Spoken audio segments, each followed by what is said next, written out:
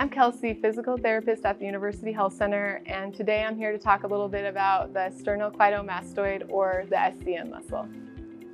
The sternocleidomastoid muscle runs from the sternum and clavicle back to the mastoid process right behind your ear, and this is a large muscle that rotates and side bends the head and neck, and if it's tight, it can be very painful and can cause problems.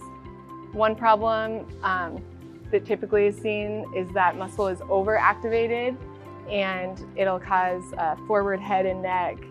A lot of times people working on their computer for prolonged periods, they get this forward head and neck position. So it's important to stretch this muscle out. To stretch the SCM, you'll rotate towards the side that you want to stretch, and then you'll side bend towards the opposite side until you feel a gentle stretch in the side of your neck.